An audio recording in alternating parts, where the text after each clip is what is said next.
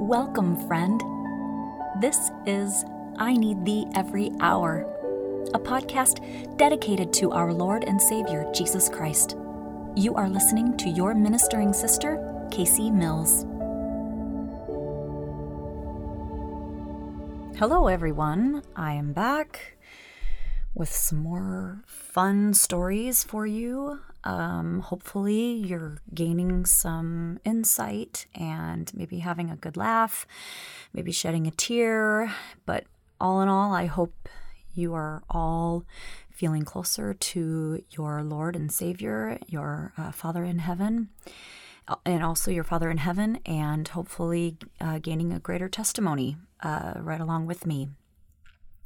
I'm hoping that what I talk about today can be kept within the bounds of my episode timing, but if not, I will do a part 2 episode. So we'll see how this goes. I've kind of started laying things out, but I think I'm kind of needing to just go on the spirit a little bit here and share what I feel prompted to share. And if it goes long, it goes long, and I'll record more. I wanted to call this episode, and potentially a part 1 and part 2, the divorce Twilight Zone, because those of you that have listened to the original Twilight Zone episodes, you got quite an earful. And, it was funny, my brother, or one of my brothers, I should say, was being charitable and giving my show a listen. And he said he listened to, I'm assuming, part 1 of the Twilight Zone first. And he's like, it was a lot. It was tough to listen to, or whatever he was that he said.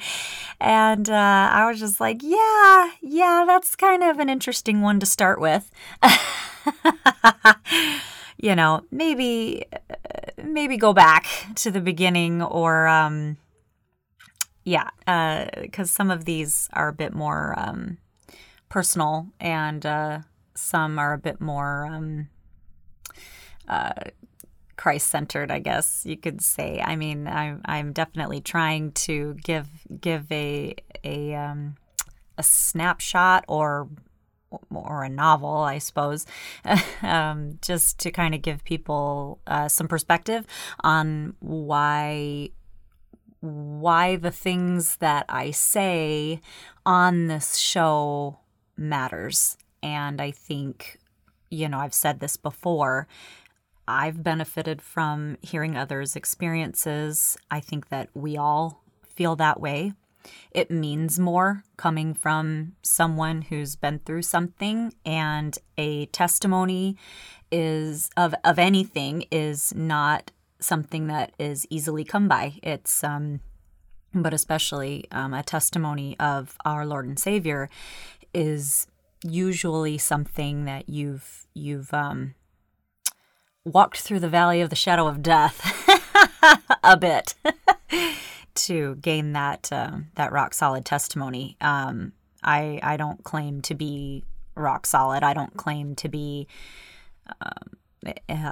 anyone, particularly special per se, or anyone who has all of the knowledge that there is to have, or I'm no scriptorian, or I don't even know if that's a word, but anyway, but I know that for me, when I'm prayerful and I'm seeking an answer, sometimes I receive a message instantly through the Spirit of the Lord, and sometimes I have to seek out the answer by other means. And I would say that more often than not, you will find the answer in the scriptures, which I know that there's a lot of people that want to say, oh, it's old, it's outdated, that scripture, that particular scripture was used in this context, so it doesn't have, it's not applicable to me.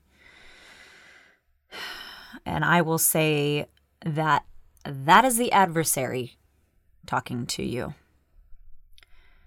because I have found that the Lord has been able to speak to me many, many times through Scripture.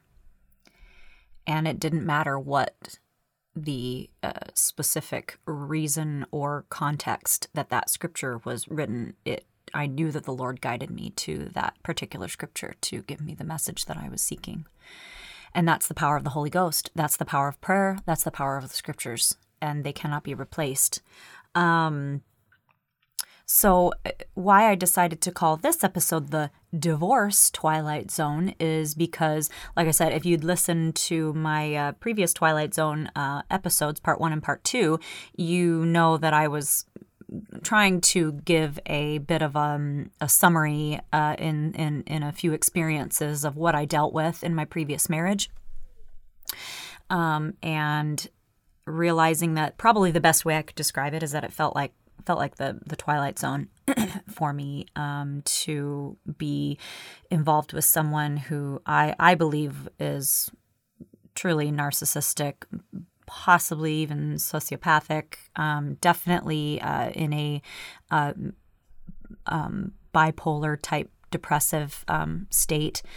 You really never know what you're going to get, and you do whatever you possibly can to keep their demons at bay.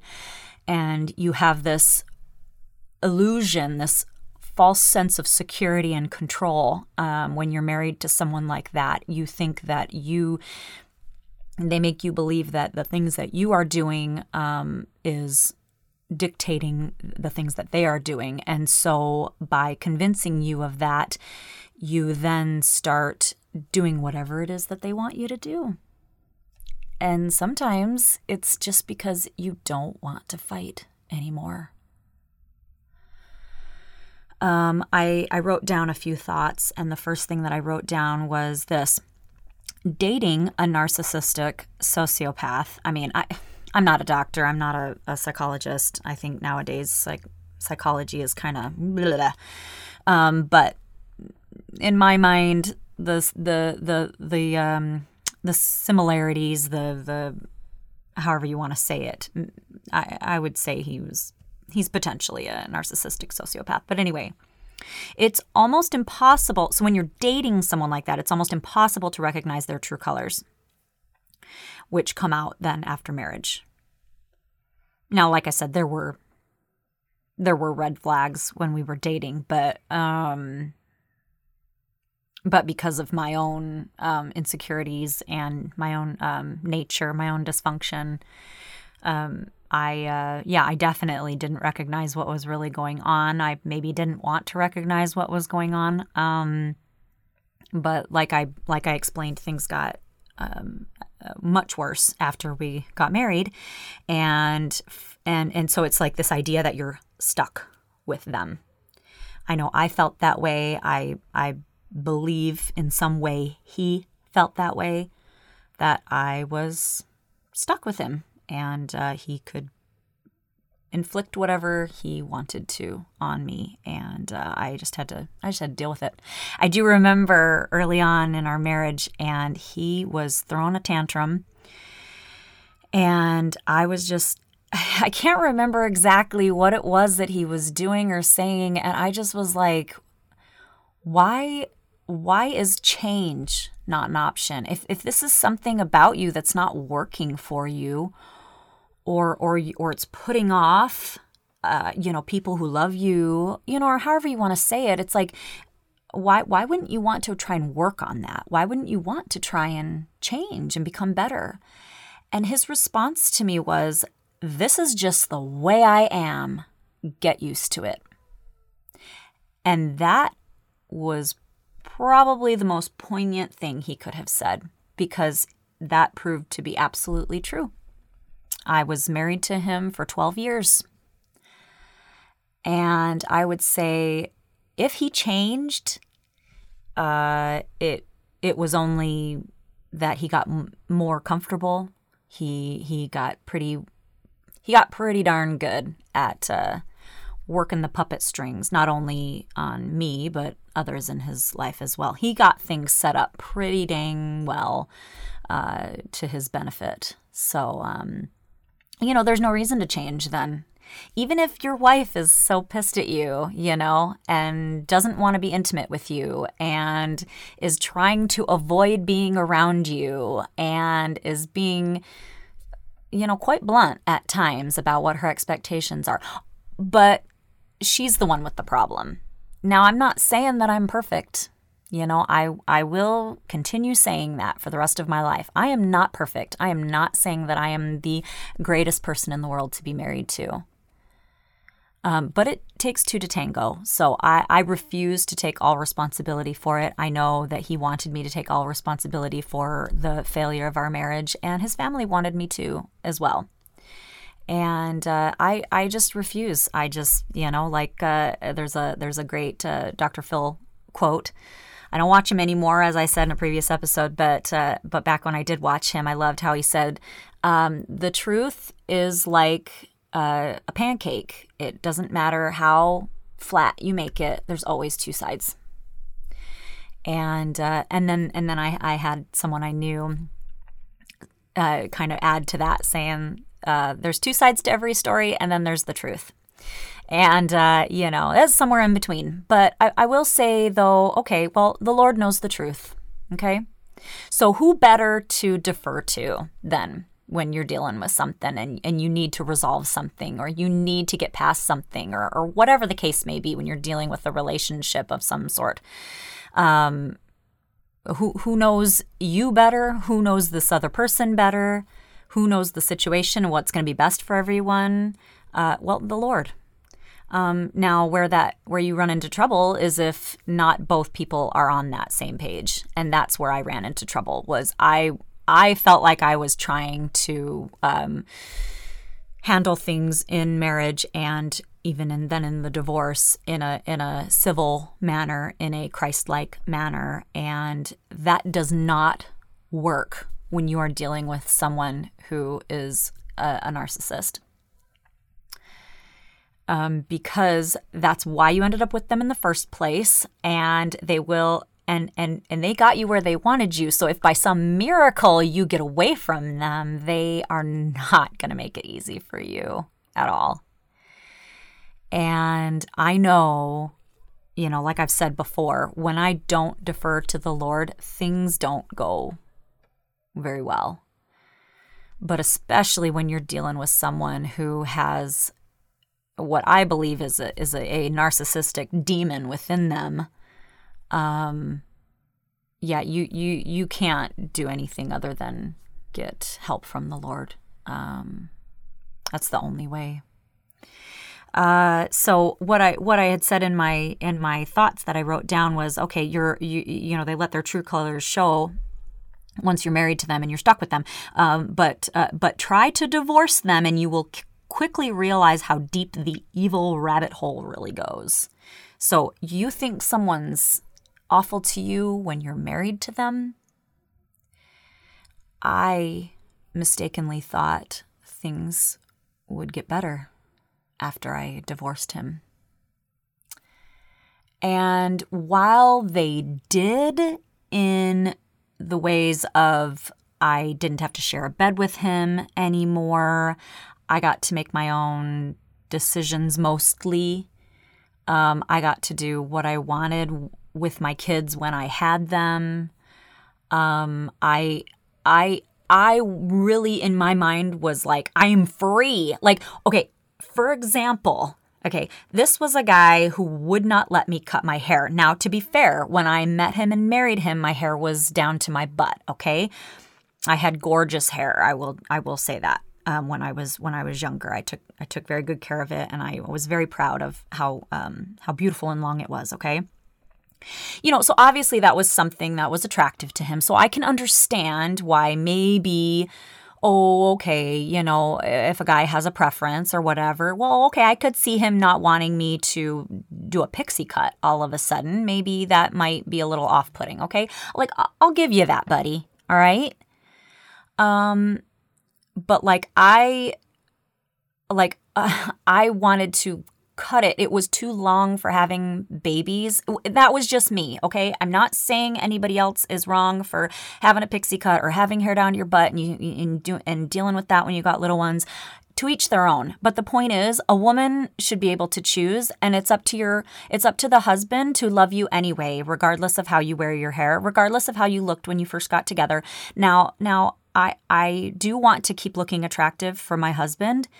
And I know that he wants to do the same for me. We're both not trying to just let ourselves go and be, slobs and whatever. Like, there still is a dance. There still is a courtship that is supposed to continue while you're married. I get that. I still participate in that, okay? I'm still trying to look attractive, okay? So that was where it was kind of confusing for me dealing with my previous marriage, was that the level he was taking it to was abusive. I would go to get my hair trimmed and he would give me the third degree about how far I was going to let them cut my hair. He wanted to know ahead of time. And then when I got home, he would come and inspect. And then if it looked shorter than he had agreed to, I would then get further verbal abuse. That is disgusting.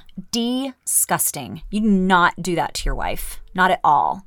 Do you think that made me feel attractive? Do you think that made me want to be attractive to him? So guess what I did? The second I got away from that creep, I chopped all my hair off. I buzzed it off. I gave myself a hairdo that made me look like a lesbian, I'll be honest. And then guess what? He went around and was telling everybody that that's what I was. He was telling everybody that that's why I left him, is because I was gay. It's not true. But that's what he was saying. And because he couldn't abuse me about my hair anymore. He couldn't tell me what I could do with my hair. He still used it to find a way to abuse me and try to convince everybody that I was wanting to live a life as an immoral Christian woman.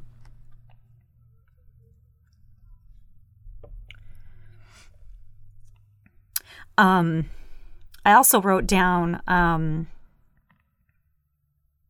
I will say, I'm not sorry I cut my hair off. It was extremely therapeutic for me. I thoroughly enjoyed shaving my head. And everybody heals differently from abuse.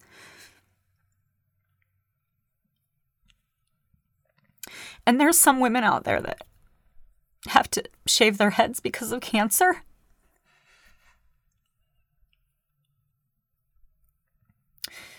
And for a woman, hair can be everything to you. And when it's used in a way that's abusive, or you lose it because of something that's out of your control, it can make you feel like less of a person. It can make you feel like less of a woman, less feminine. And it absolutely needs to be something that does not define you. And that's what I learned through that experience. While it was therapeutic and I thoroughly enjoyed having short hair, I realized that was a release that I needed to have. And I also needed to recognize that that was not something that defined me. And so because my hair didn't define me as a human being, as a daughter of God, it didn't matter what length my hair was, whether I had hair or not, whether anyone found me attractive. My Heavenly Father wanted me to know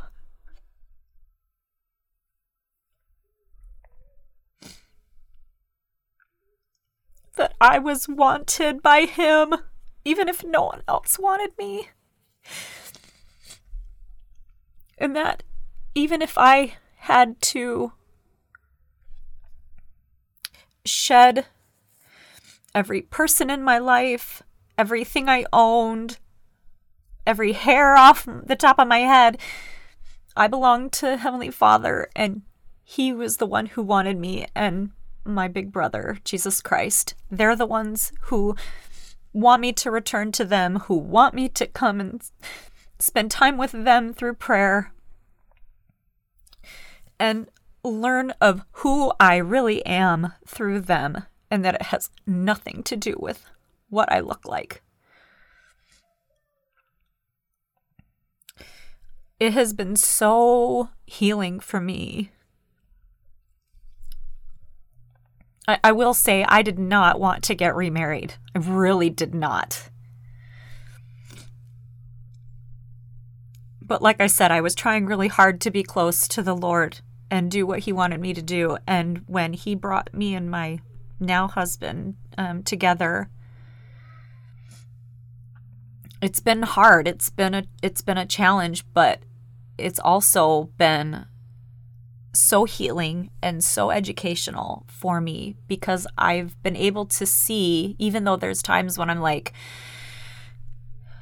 you know, what is he saying or doing? Is he gonna, you know, I've got my sensors up, you know, and it's taken me time to kind of realize, like, okay, he's not my previous husband. He's not saying and doing the same things as him. He doesn't have the same motivation. He's not treating me the same. Even if something is just being a guy, it's like, well, this, you know what I mean? Like, it's been so wonderful to have the Lord provide me with this opportunity to be with someone who incidentally wanted to be with me when my hair was super short, even though he knew me in high school when I had long, beautiful hair. He's shown me time and again, no matter what I look like, that he loves me for me. And I wanted to, you know, have my guard up. But the Lord has helped me to tear it down and to recognize that my husband truly views me the way God wants him to, and to be able to be in that kind of a relationship, to have that kind of a marriage, to feel truly supported, to feel beautiful, not because of however my hair looks, but because he sees who I am, because the Lord's shown him who I really am, and the Lord has shown me who he really is too. It's been amazing. It's been really amazing. So I would say, no matter what your situation is, married or not, divorced or not, whatever the case may be, if you will do the work, make the effort to learn of the Lord's ways and to develop a relationship with him through Christ, they'll show you everything you need to know, and they'll guide you. There was a scripture that I wanted to read to you. I found it interesting. This is one of those, I like to point out these things where there's similar scriptures in the Bible and in the Book of Mormon. So for those that are not as aware of the Book of Mormon, or maybe is not properly given it a chance, they do support each other. The Bible and the Book of Mormon do absolutely support each other. So there is a scripture in Isaiah 28. It says in verse 10, well, sorry, I'll start with verse 9. It says, "Whom shall he teach knowledge? And whom shall he make to understand doctrine? Them that are weaned from the milk and drawn from the breasts." Verse 10, "For precept must be upon precept. Precept upon precept, line upon line, line upon line, here a little and there a little. And incidentally, in 2 Nephi, chapter 28 in the Book of Mormon, I'm going to read verses 30 and 31. It starts out, "For behold, thus saith the Lord God, I will give unto the children of men line upon line, precept upon precept, here a little and there a little.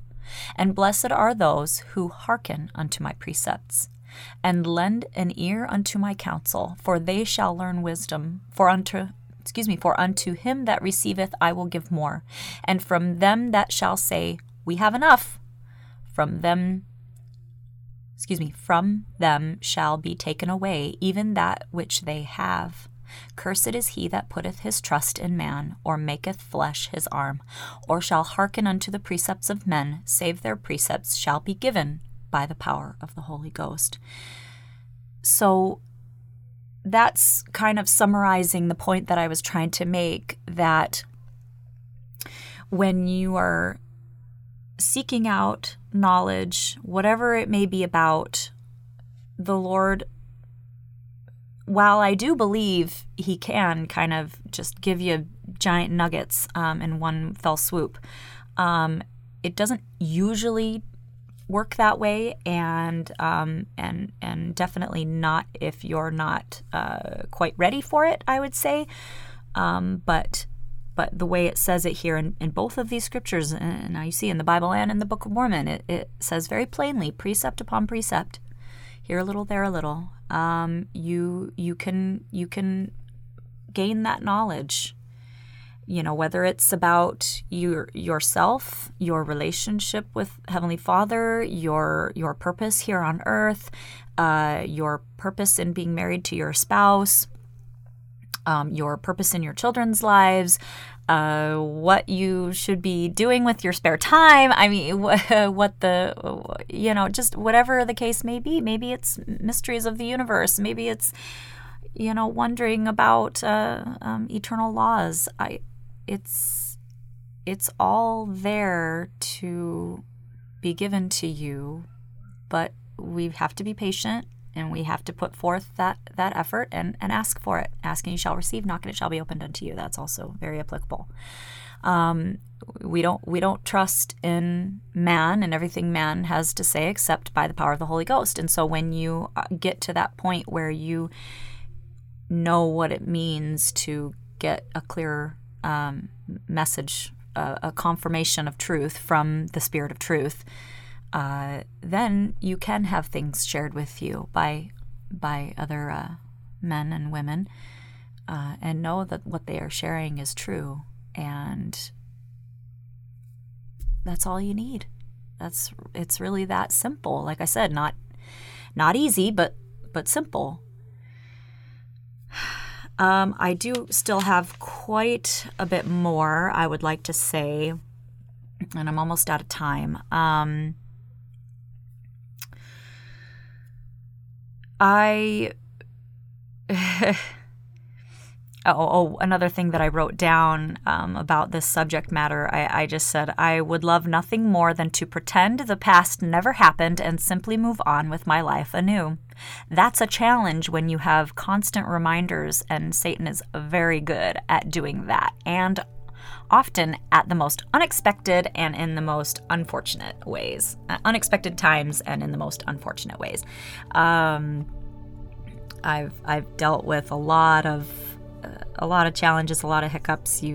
Oftentimes in divorce, you can feel like you take one step forward, two steps back, and then two steps forward, one step back, and it's just